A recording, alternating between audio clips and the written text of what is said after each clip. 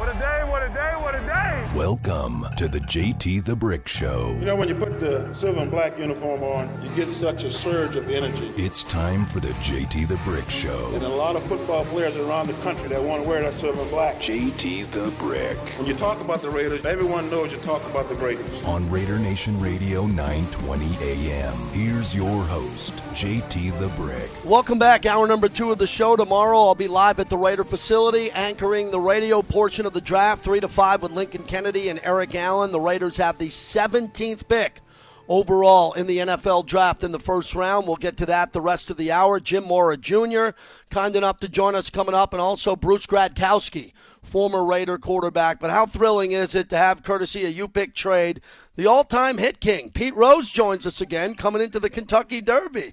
Hit king, I know you like the ponies. This is right up your alley. How are you? The Brick. I'm doing well. Of course, Friday we got the Kentucky Derby for fillies. Yeah. Okay. That's called the Oaks. And I'm going to give you one in there. Okay. Of course, search results, That's Chad Brown, who's one of the best trainers, if not in the country. And I read Ortiz is riding that horse. Okay, so that's my pick in the Oaks. And when you get to the Derby, the essential quality is what, five and he's won all 5 races. Yeah. And now, do you know anything about Mattress Matt? Yes, he's the big guy who gambles down in Houston when he leverages he's all his bets with the giveaways. Yes. Yeah, he's going to bet $4 million on the Derby favorite. So it's hard to say who's going to be the Derby favorite because you got a couple horses 5-2, 2-1, and whoever Matt decides to bet on is probably going to be the Derby favorite. Because you get one guy betting $4 million, even though it's the Derby, it's going to have something to do with the odds. Pete, isn't that amazing? Because he backs it up with the World Series and he does it with other sports. But to move the odds like that in the Kentucky Derby, considering the handle, it's incredible. I'm going to give you a sleeper in there, okay? The only problem is I think he's the one post is Known Agenda. Yeah, 15-2, the one post. He won the Florida Derby, I think. And if he can overcome the one post position, as you know, it's tough going a mile and a quarter at Churchill. Because when you're just leaving the gate, the rail becomes something you have to bear with. So look for him to break and be closer to the lead than he normally is, simply because of the post position. And Pete, isn't that the same problem with Essential Quality coming in the 14 post? Not a good place for that horse. You're in the clear, JT. Okay. Once you get outside 10, 11, 12, 13, 14, you're clear. And you're going to have some horses in front of you. But it's a long way to go from the starting gate all the way down the stretch. It's one of the longest stretches in horse racing. So it depends on your jockey and how successful he is. We don't know who's going to break, who's not going to break. Somebody always gets left. Somebody always gets cut off. I mean, when you have that many horses in a race, you're going to have problems. And it's the same way this year as every other year. They may not have 20 in the starting gate, but they're going to have in the teens. So it's an interesting race to watch just because it's more so the jockeys really than the horse because some of the best horses ever never won the Derby. Pete Rhodes joins us, YouPick Trade. Sign up, get your free pick at youpictrade.com. Pete, when did you fall in love with thoroughbred horse racing? Because you go way back with this, and it's been entertainment for you and a lot of fun with friends over the years. Tell us a backstory on that. Let me tell you, JT, I was 9 or 10, and my buddy was 14 or 15. That'd be my buddy Don Zimmer. And his dad and my dad were literally teammates. And we used to go did you ever hear the story about Don Zimmer? I got time to tell a story? Please do. I love Don Zimmer. Please. Okay, he was a big gambler, and I'm 10 or 11 years old. And he said, Pete, I had a dream last night about white hats and black hats and big hats and square hats. And I went to work, and one of my employees, he owned a produce company, gave him a new Cincinnati red hat. And as he did every day, he ate lunch, and he went to River Downs Racetrack, which was 10 miles east of Cincinnati. And he opened up the program, and number 1 was Top Hat. Now, if you know anything about gambling, and I know you do, You're dreaming about hats. A guy gives you a new hat, and number one is Top Hat. This is 1950. He bet $1,000 to win on Top Hat. They're going 2 turns. They're coming down the home stretch. The last jump, a 50-to-1 shot beat Top Hat. And I said, Dud, I felt so sorry for him. I said, Dud, who won the race? He said, Sombrero. Pete Rose joins us. Hey, Pete, a couple quick stories. The other night, Madison Bumgarner threw a 7-inning no-hitter. I said, that's not a no-hitter. That was only the toughest last outs, Pete, are the final 6 outs. And I think Bumgarner did a good job. He wasn't celebrating like it was a Gibson no-hitter or a Koufax no-hitter. What'd you think of that? Yeah, you're probably right, JT. Probably most really good pitchers in the history of baseball have pitched a no-hitter for 7 innings. You know what I mean? But then the 8th and 9th comes, like you said, and it becomes a little more difficult. And right now we're talking about baseball, and you got Boston is in first place, Kansas City is in first place, and who'd have thought that the Giants would be competing with the Dodgers in first place? However, the Dodgers have lost 5 out of 6, so something happened to that offense all of a sudden. You know, the Reds just beat them up again last night, and they're getting ready to start an afternoon game today. So. Who got the best team? Anytime you win a World Series, which the Dodgers did last year, JT, and you add a Cy Young winner, you got to be better. You have to be better. And I know Bellinger's out right now, but still, you have to be a better team if you add the Cy Young winner. Wrapping it up with Pete Rose. You pick trade. Get your Kentucky Derby pick from the all-time hit king. Hey, finally, they had the Padres and the Dodgers, that 4-game series. They were building it up like it was the, big red machine in the mid to late 70s. I'm like, calm down a bit here. Like it was the greatest rivalry. But Tatis and the way the Padres played, it's kind of nice, and I just wanted you to share with me, if you could, a Tony Gwynn story, Pete. You were the all-time hit king, and Tony was one of the greatest I've ever seen. JT, because I used to go to the ballpark like 3 o'clock, and the game would start at 7:15, 7:30. And I get there for any other player. I go out in the dugout and just sit and watch whatever's going to happen. And Tony Gwynn took extra batting practice every frickin' day. I mean, he didn't need to take extra. You take extra batting practice when you're in a slump or when you're not feeling good. This guy would hit every day of the week, and that's why he was such a good hitter. He just didn't get tired.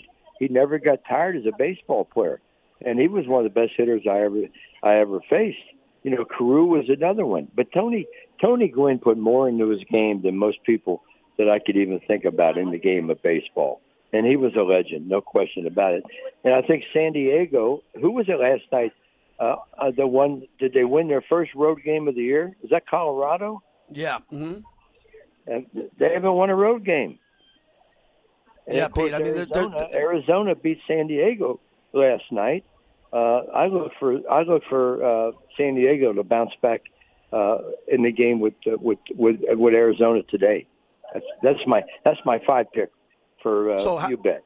I'll let you go. How much fun you having with You Pick? Everything's calmed down. Everybody said, "Here he goes. The Hit King's making picks." And I told you this would be cool and calm because I'm in Vegas. You're in Vegas. Everyone picks games. I'm not betting on them. I'm picking them. I'm using my knowledge to try to help people win some bets. What's wrong with that? Nothing.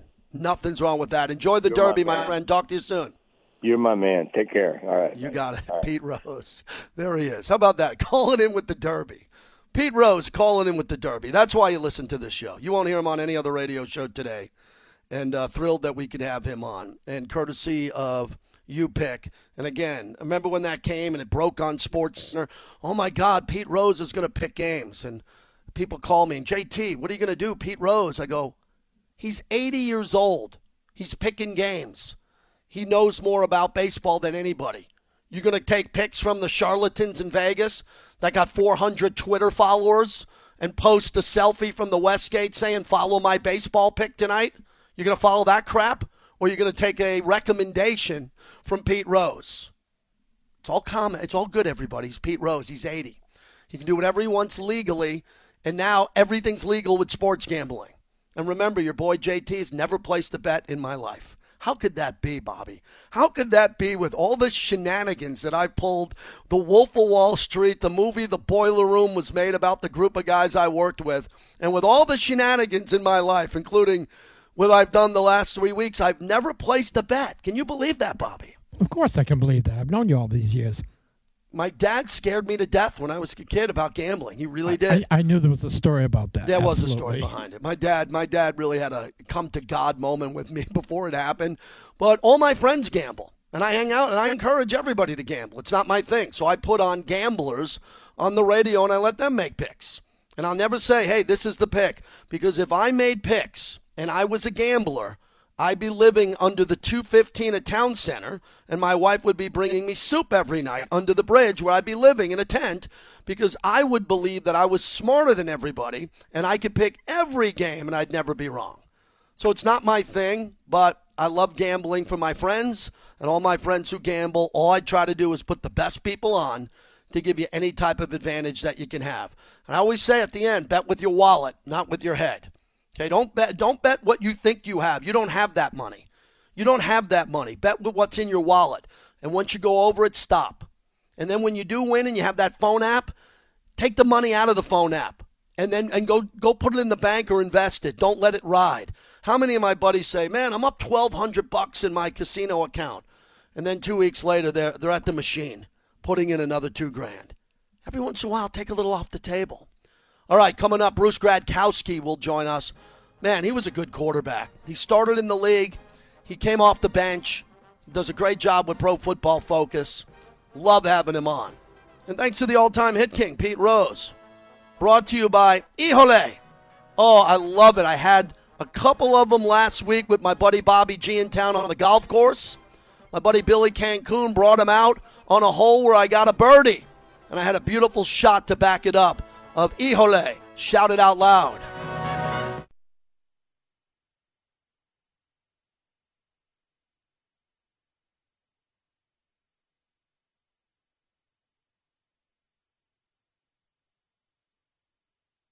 Lawrence takes a shotgun snap, blitz coming. Lawrence rolls right, looking back of the end zone, throws. Higgins there, caught it, touchdown.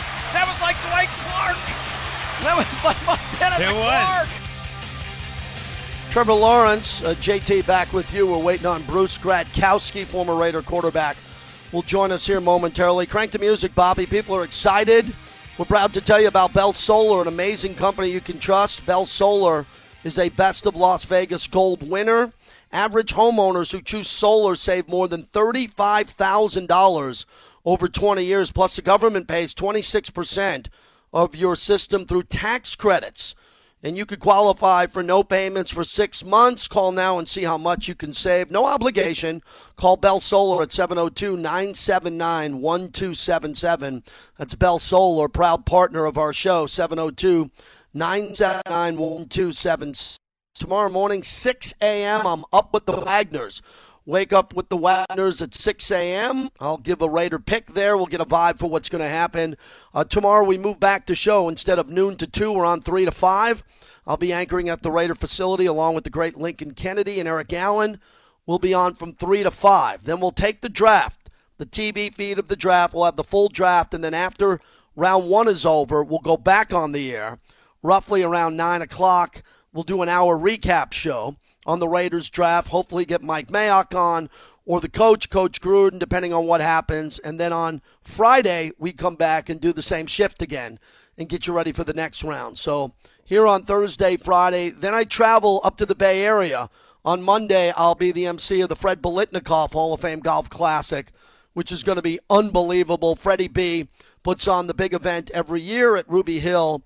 Rich Gannon's going to be there, Rod Woodson, a whole bunch of Raider legends, Darryl LaMonica, the Mad Bomber. That's always a very special night, and I have a great time emceeing that event. It's a full day of golf, and then a dinner and a silent auction, a lot of money spent and raised for Tracy's Place of Hope. As you should know, if you don't know, Fred Biletnikoff's daughter Tracy was tragically murdered a long time ago, and we raised money for young girls who are in duress and need a home to live safe and have the life that Tracy dreamed of having. And Fred and Angela Biletnikoff do an amazing job with the Biletnikoff Foundation. I've been a part of it for a long time. This is 20 years that I've been involved with this event, and then we'll be back on Tuesday. So this is a busy time for us, and we're excited to be here. And now we get an opportunity to talk to former Raider quarterback, 11-year NFL vet. What a job he does now with Pro Football Focus. Bruce Gradkowski joins us. Bruce, good to talk to you ahead of the draft. Thanks for doing this. Hey, thanks, brother. Yeah, no problem. Thanks for having me on.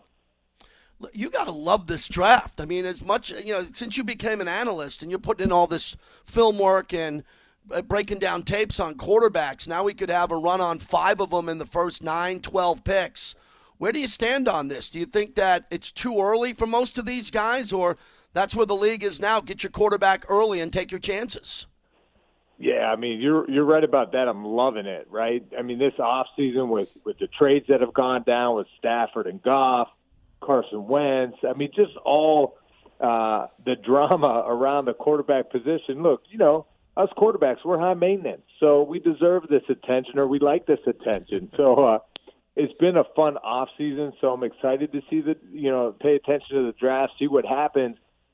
This is the league we're in now. You have to have a studded quarterback if you want a chance to win a Super Bowl. And that's what we're seeing is teams will give up the house to move up in the draft, to put themselves in the position for a guy they think is their home run, for a guy they think can bring them home a Super Bowl. So we see it year in and year out, so I'm not surprised. I think this year there are some really good quarterbacks coming out, so it makes for an exciting year. So who knows what's going to happen in this draft, but it's going to be fun to watch. Hey, Bruce, there's going to be no tricks here with the number 2 pick with the Jets, right? Are you sold on Zach Wilson? Because if the Jets aren't going with Zach Wilson, every analyst and every mock draft thinks this is a lock. No chance Justin Fields goes number 2 to the Jets, because I'm still trying to figure out why everyone's so in love with Zach Wilson. What do you see on tape? Yeah, I mean, he popped onto the scene quick this year, right? I mean, this past year, he just blew it up. He blew up all our PFF grading numbers. I mean, he was a 90-plus passing grade in over half of his games in 2020. So, and then in the season, he had the highest single-season passing grade of the PFF college era, 95.5. So, as far as like that standpoint, he crushed it, right? And then just when I watched Zach Wilson on film, to me, he's so natural. He's so fluid. He's a guy that just instinctively makes plays, and that's what I look for. It could be a simple play as throwing a screen to the running back, but when I see a quarterback understand how to kind of navigate the throw just to complete it, have different type of arm angles to get the ball completed, I mean, that is Zach Wilson, and he brings his athleticism to the table. He could buy time. He can extend plays, and he's accurate when he does it as well. You don't see him make a lot of poor decisions. We could talk about, the competition he played against. We could talk about maybe, I don't know, it's going to be interesting to see how he plays out as far as leadership style, being a rookie and having to have the command of the offense and the team. Those are things I want to see take place. But I think as far as the abilities on the field, he's just so fluid and natural that you can't pass him up, because as a thrower, he's that good. And it's going to be cool to see where he ends up. And I think for sure my money's on him going to the Jets. Bruce Gradkowski joins us. Bruce, what do you think with the night before the draft? What's going on with the Niners? It's almost like they love this drama. They traded up to 3.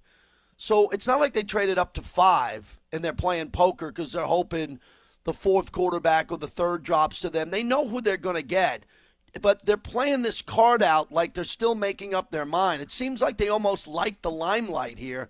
I don't understand it, because they're at 3 and we know Lawrence and Wilson are going 1-2. Why are they bringing so much attention to themselves at number 3? Do you think they're still making a decision and they're not sold yet on Mac Jones?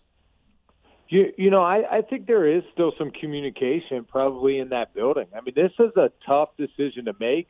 Even for myself, when I go through this tape, I mean, I could talk myself into why each quarterback could fit with Kyle Shanahan, and probably more so because I know how good Kyle Shanahan is as a coach and an offensive play caller, that I trust whoever he does draft, he will make successful. So if I'm the quarterback, I'm sitting back praying, man, I hope I go to the Niners, because it's going to be a really good situation for a young quarterback. But, at the end of the day, too, I think, you bring up a good point about them sitting at 3. Why do they have to have a poker face? Well, look, I mean, Kyle Shanahan was just recently Robert Saleh and Mike LaFleur's boss. You don't think if it was known that Kyle Shanahan is going after, Justin Fields per se, or Trey Lance or Mac Jones, whoever the name was, you don't think Robert Saleh and Mike LaFleur might be like, man, let's relook at this. What are we missing? Why is he so hung up on Justin Fields or Mac Jones or Trey Lance? Are we missing something here? So I think it's in a sense that way, right? You don't want to kind of show your hand too much because, look, you kind of want to keep your business in-house. You don't want anyone to steer, what you're going to do one way or the other. And Shanahan said it. It's irresponsible of them to listen to the media or the fans. And he's absolutely right. You have to trust your football knowledge. And Kyle Shanahan has a really good, bright football offensive mind. So that's why it's going to be so fun to watch because I really can see Mac Jones thriving in that offense. I could see Trey Lance being able to develop and thrive in an offense like that. And same thing with Justin Fields. Could you imagine the running game and the running attack that the Niners could have with Justin Fields and his athleticism to bring to the running game and also the way he could throw the ball downfield? I mean, because Justin Fields has a huge arm. But, lately I've been leaning more towards, I think it's between Mac Jones and Trey Lance. That's where it comes down for me. And then at the end of the day, we're going to see, because Trey Lance it's high risk, high reward. This guy has some upside. He hasn't played in a ton of games. So you're almost betting on that you've seen enough from him to take him 3 overall. I think the guy you could trust the most right now is Mac Jones, and that's why I could see it being him. Bruce Gradkowski joins us, 11-year vet, Pro Football Focus, really had a nice career, been on the shows with me for years, thrilled that we can get him on ahead of the draft. What other analysis have you done when you look at Trey Lance? What do you see with all of his limited tape? He didn't play a lot, and he played in a small conference against very weak competition compared to Trevor Lawrence and Justin Fields. So what jumps out at you at the tape? And then how do you evaluate leadership when you're talking about a young kid who didn't play a lot at North Dakota State, just from, interviews during his pro day? There wasn't even a combine, Bruce. Yeah, I think, these coaches, general managers, the personnel group, they dive into these guys. As far as trying to learn and understand who they are as a person. They'll go back and talk to cafeteria workers. They'll go back and talk to trainers. Anyone that could give them some information on just the character of the guy. And that's the part I wish I was more involved with, to get to know these players, because at the end of the day, we talk so much about the X's and O's, but to me, playing the quarterback position is more than just the X's and O's. It's how is he going to be able to lead that locker room? Is he going to be able to? Can he have command of the offense, of the huddle?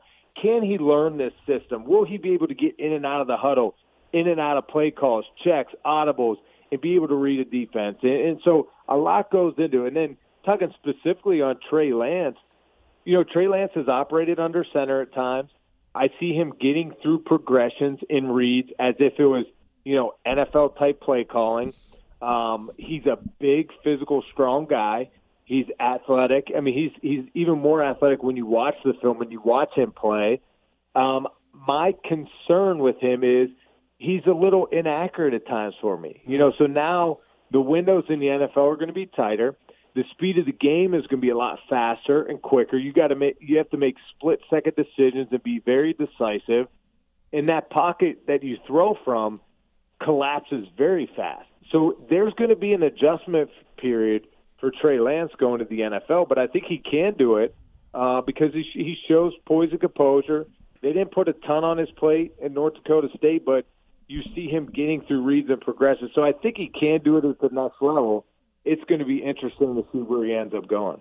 Bruce Gradkowski, kind enough to join us as we wrap it up. So the breaking news earlier today, Broncos trading a 6th-round pick for Teddy Bridgewater, knowing that they have Drew Lock and knowing that they have a high pick, the 9th pick, where one of these quarterbacks can drop to him. So, Bruce, let's start from a Broncos perspective, from seeing Drew Lock. I saw him play in Vegas. I was in the building, and he was tough as hell. He got banged up. He had bad ribs. He kept coming back, taking a beating, and he had some moxie about him. Look, I didn't think he was great, but I thought, man, this guy's a tough kid. and Denver almost feels pressure to bail on him. Is Teddy Bridgewater there, do you think, to compete as the starter with Locke, or do you think they could get off Locke here quickly? I thought Denver was in a situation to get a quarterback here. What does this say to you with Bridgewater to the Broncos? Yeah, this is very interesting because if you're the Broncos, I think it totally makes sense. In that sixth round, the fifth, sixth, seventh round, that's when you could draft a quarterback that, hey, maybe he could develop, maybe he could be a practice squad guy. So now you give up a sixth-round draft pick for a guy, a veteran that's been around the league, smart quarterback, has had very good times of playing, has learned some good football in Teddy Bridgewater. So now you bring him in. It's basically your insurance policy. I think Locke is your guy. Of course, I think they do compete it out, but I think this is Locke's year to see what he could do. He ranked 32nd out of 36 of our qualifying quarterbacks with a passing grade of 63.4. So that's not the greatest. But when I look at Locke and I dive in deeper, his play action passes when he's targeting like 15 to 20 yards downfield, it's a different ballgame. And that's when you can help young quarterbacks because Locke had the 8th ranked passing grade this year when targeting 10 to 19 yards downfield, executing play action pass.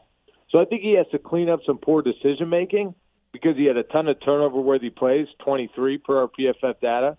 And then maybe he could be successful. But I think this is you bring a veteran in, Teddy Bridgewater can start for you day one, or if, stuff hits the fan, you go right to Bridgewater. So I think this makes sense. And also you have to think about it this way.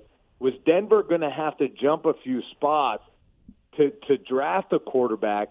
So now in this sense, they could sit pretty where they're at. They could let the next best player come to them, or they could trade out of that spot now and feel comfortable acquiring more picks and continuing to build the team around the quarterback position. Wrapping it up with Bruce Gradkowski.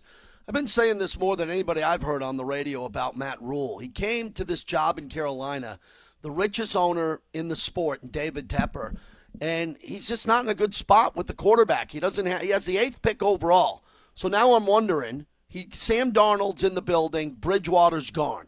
I know that you were high on Sam Darnold. You thought this was a good fit for him to go to Carolina. Now Carolina could take Rashawn Slater, one of these offensive linemen, or get an explosive wide receiver after Jamar Chase. Jalen Waddle could be available, or Smith, the Heisman Trophy winner. Are you thinking now with Darnold there in Carolina, they get him protection up front so he has time to be successful, or they get one of these great playmakers? Yeah, man, that's a tough one, but I could see them getting him some protection. I mean, who knows how this first round is going to play out with those top picks, and what happens with Atlanta? Do they go Kyle Pitts? Now, Carolina's sitting in a good position that they're going to have options, right? Does Penei Sewell drop to them and they have an opportunity to get him? I mean, so you're looking at, you're going to have a few nice selections sitting there at 8. So I think it's just going to be probably what's best available at the time. If you could get that big tackle to protect Sam Darnold, or you named it. I mean, you're going to have some wide receivers. If Devontae Smith is there, Jalen Waddle, I mean, you have opportunities. So I think Carolina's sitting pretty nice right now. Hey, Bruce, finally, your former team, the Raiders, have an opportunity now to get a defensive player, but Gruden loves the toys, right? Gruden loves to get more and more weapons. They got Waller, Renfro, Ruggs on the outside.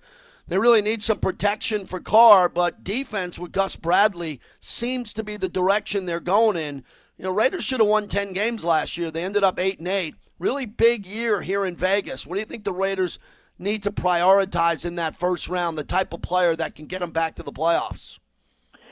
Yeah, I mean, Gruden does love his offensive guys, and, hey, I don't blame him because as an offensive guy myself, playing the quarterback position, I always want weapons.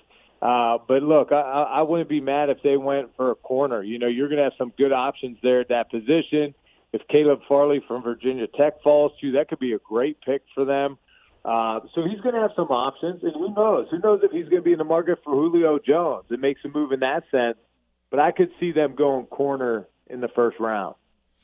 Great, Bruce. Always appreciate the work you do. You know that. I look forward to seeing you out in Vegas, and the Pro Football Focus guys and your team and the podcast that you're doing. Everything is exceptional. You're on a great team.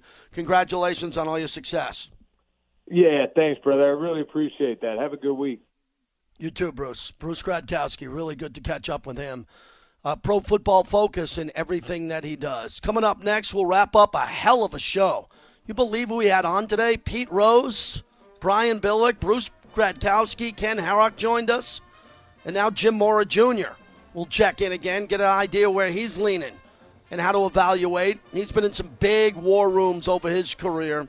As we keep it rolling here, brought to you by our good friends, and I mean good friends, at Grimaldi's. Hey, have a draft party tomorrow.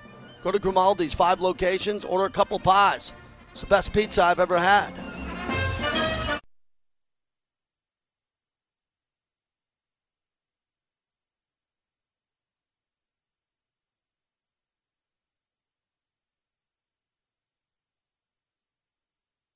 Cyrus Jones backpedals. He'll make the grab at his own 35, 40, 45, 50.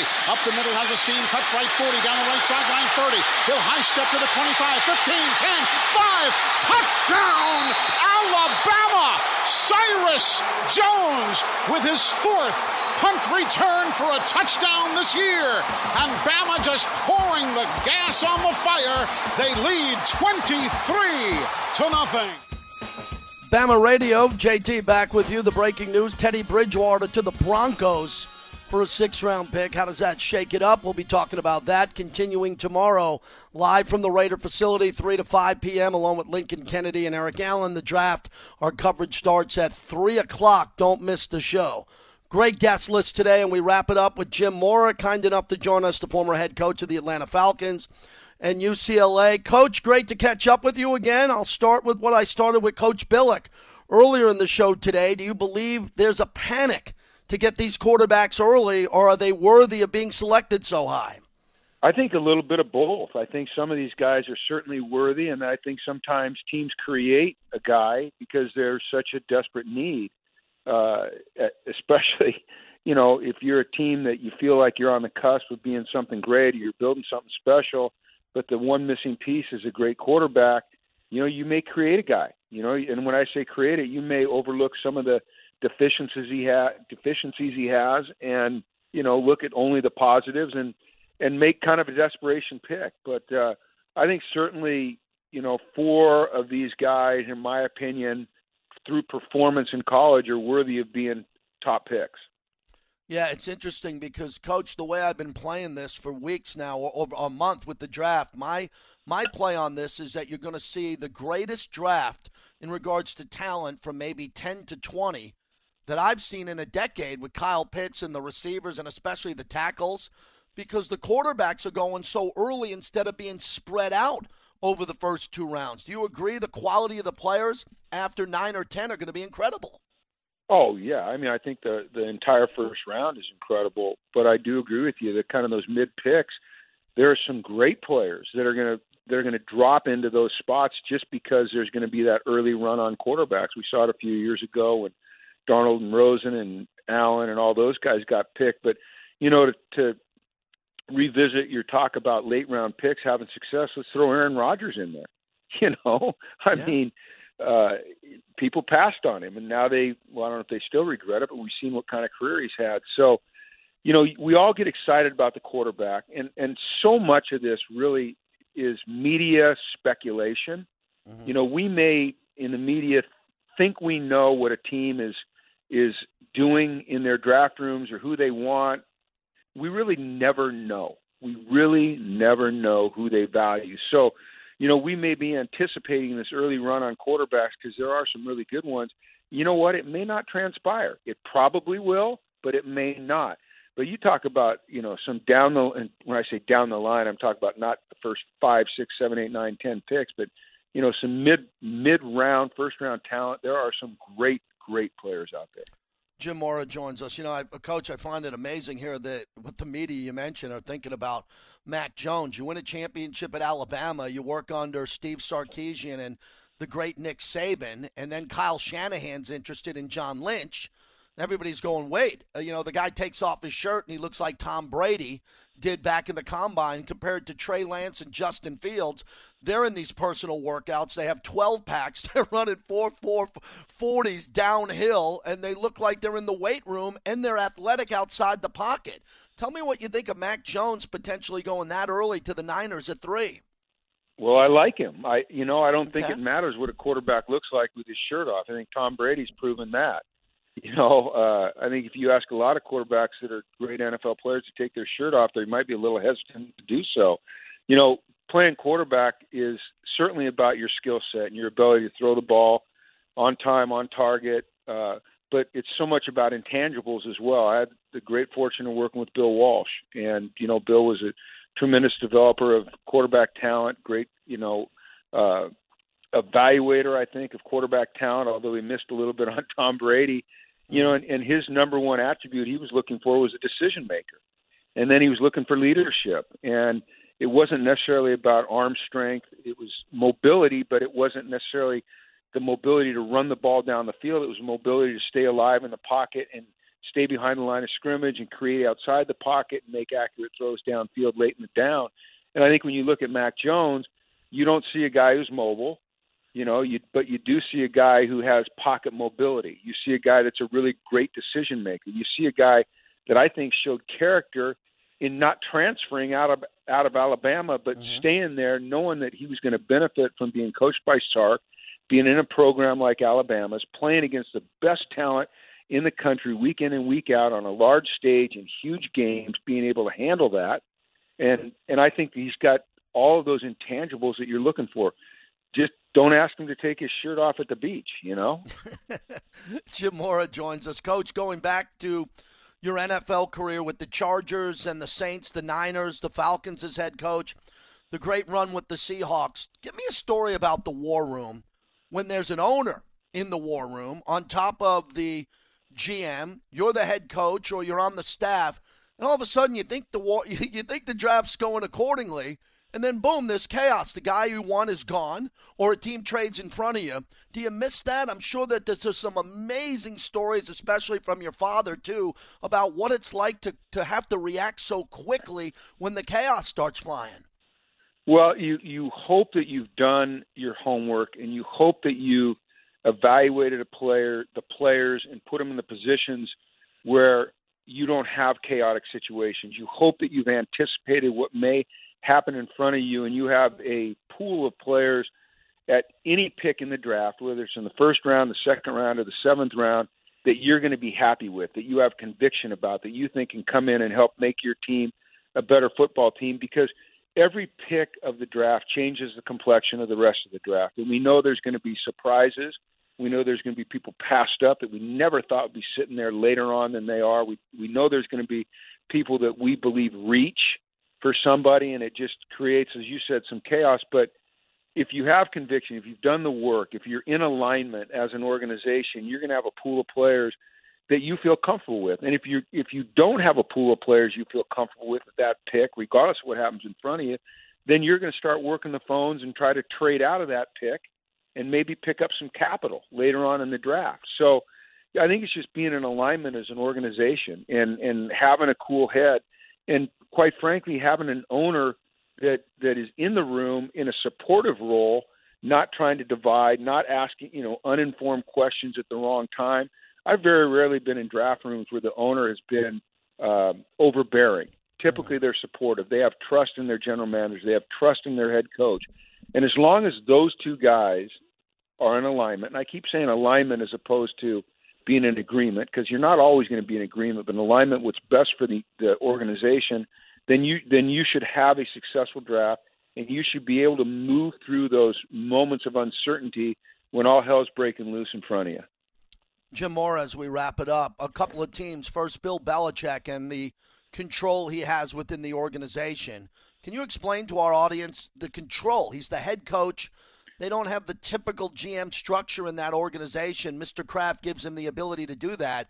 And this is the first time, Jim, in a long time I've been hearing about them potentially trading up from 15 to go get that quarterback, even if it's a bit of a project in Trey Lance for a year under Cam Newton. I don't think Cam Newton can throw anymore. I don't know why. Yeah, He's young. He's young compared to Tom Brady, but he doesn't have the arm strength anymore. Do you think that Belichick might move into the top 10? It would not surprise me at all, and I'm not sure it's to go get Trey Lance. If Justin Fields is sitting there, I think that's a guy they'd consider for sure. But I don't put it past Bill Belichick to do anything. And he does have complete control, but he has a lot of people he leans on as well for their opinions. But at the end of the day, he's going to make the decision. We've seen what they did in free agency. They were ultra aggressive. They were different in terms of their approach to free agency than they've been in a long, long time. It doesn't sit well with Bill Belichick or Robert Kraft that they weren't a playoff team this year, that they weren't in contention for the Super Bowl, that Tom Brady left the organization and went and won another ring somewhere else. I mean, these are prideful, competitive men, and Bill is going to do whatever it takes to get that team back on track. If that means trading up into the top 10 to get the quarterback that he wants, that he can either develop behind Cam or stick into the fire right away, he's going to do that because, as you saw in free agency, they're preparing to win again. They're not preparing to rebuild this year. They're preparing to win again this year. I'm in Vegas, and the structure is John Gruden, and there's Mike Mayock. Give me your analysis on, you go back with Mike Mayock a long time, and he did a brilliant job for NFL Network on TV. And these drafts, the Raiders got to nail them now. They should have been a 10-win team last year. They're an 8-win team. Gruden has a lot of control, if not all of it. But Mayock and him work together. And then your friend Gus Bradley, who you hired in Seattle, gets to completely redo this defense where they were really active. And I'm sitting here going, you got to get defense, but then they need a right tackle. And I'm wondering what that's going to look like and how that's going to play out in their war room. Well, you can't get too cute in the draft. And, you have these position parameters. You have measurables and things that qualities you're looking for in each position that you pick. And sometimes you start making exceptions, to what are your rules or your measurables or your parameters. And, you may think you see something in a player that pushes them up the board in spite of the fact that he doesn't necessarily fit your profile. When you start to make too many exceptions to your rules, you become an average football team very, very quickly. And, I hope that Mike and John can stick to, I guess, the principles that they have in place in terms of what they're truly looking for and not try to get too cute and reach for something that's really not of substance in a player. I hope they kind of play it by the book. I think if they play it by the book, they'll be okay. If I think they try to make all these exceptions and hit the home run every time they come to the plate, then they're not going to succeed. Sometimes you just have to load the bases up with a bunch of singles, and then you can hit the home run, hit the grand slam with one guy. But if you're always looking to hit the home run, man, you strike out a lot. And I think that's happened. I think they're both very smart guys. I think that Mike Mayock is an outstanding talent evaluator. Outstanding. I mean, he really works hard at it. I have a lot of respect for him. I love him. I hope they load it up for Gus. Gus knows how to coach defense. I can assure anyone in Vegas that's listening that Gus Bradley is an outstanding defensive football coach. He's an outstanding football coach. He struggled in Jacksonville, but he knows defense. He knows how to put players in the right spot. All they have to do is give him weapons. If they give him some weapons, if they give him some guys that can get after the passer, that can make plays in the secondary, then they're going to be very successful there on defense. Coach, last one. It's kind of nice to be in the situation with Bruce Arians when everybody wants to come back after you win a Super Bowl. You don't have to worry about this exit of everybody leaving to get more money, and then you could sit there and take players for the future. How unique is that in the history of the NFL, what Tampa Bay's going through? Well, it's unique. It's kind of like the Patriots had built for a long time. Bruce is a unique coach in that he's a player's coach, but he's a hard ass. So what Bruce has done is he's created a culture where his players trust him. They know without a doubt that he's for them and he's pulling for them, and it's not his ego, it's the team ego that overrides everything. And sometimes when you use the term players coach, people think that's a soft coach. Man, Bruce Arians is a hard ass. I work with Bruce in New Orleans, and he's a tough dude, and he's a demanding dude, and he's going to call them out, but he's also going to always have their back. And there are no sacred cows in that organization. He wasn't afraid to say Tom didn't play well when Tom didn't play well, but he'd already earned the respect and the trust of Tom where he felt like he could say those things. So that's an environment down there where players want to be with Bruce Arians. Players want to be with Tom Brady. Players want to be in a state where they don't have to pay income tax either, But it's just a unique situation because there's a level of trust there between Bruce and the players that doesn't exist anywhere else, or it doesn't exist at a lot of places, I should say. Thanks, Coach. Always a pleasure. Your time is valuable. Thanks so much for doing this. We'll do it again soon. Anytime. You guys take care. Thanks, Coach. Jim Mora Jr., fantastic. Great analysis there, especially on Mayock and Gus Bradley there. Get Gus Bradley weapons, and that's what it'll take. Get him weapons, and that's what it'll take. All right, so let's fill everybody in on what we have lined up here tomorrow, 3 to 5. 3 to 5, which we're excited about. That'll be fun with Lincoln Kennedy and Eric Allen. I'm going to set those guys up. My job is to set those guys up tomorrow and give you a vibe of what's happening heading into the draft, and then we'll be on right after the first round.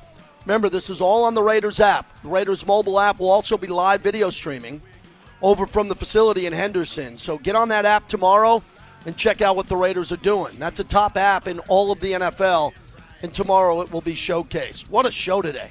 Brian Billick, Jim Mora Jr., Bruce Gradkowski, Ken Harrock, Pete Rose, all checked in on the show.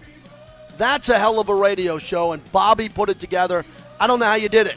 And Bobby's got to run the Golden Knights game tonight. This Golden Knights game is huge. Make sure you tune in on our sister station, Go Knights Go.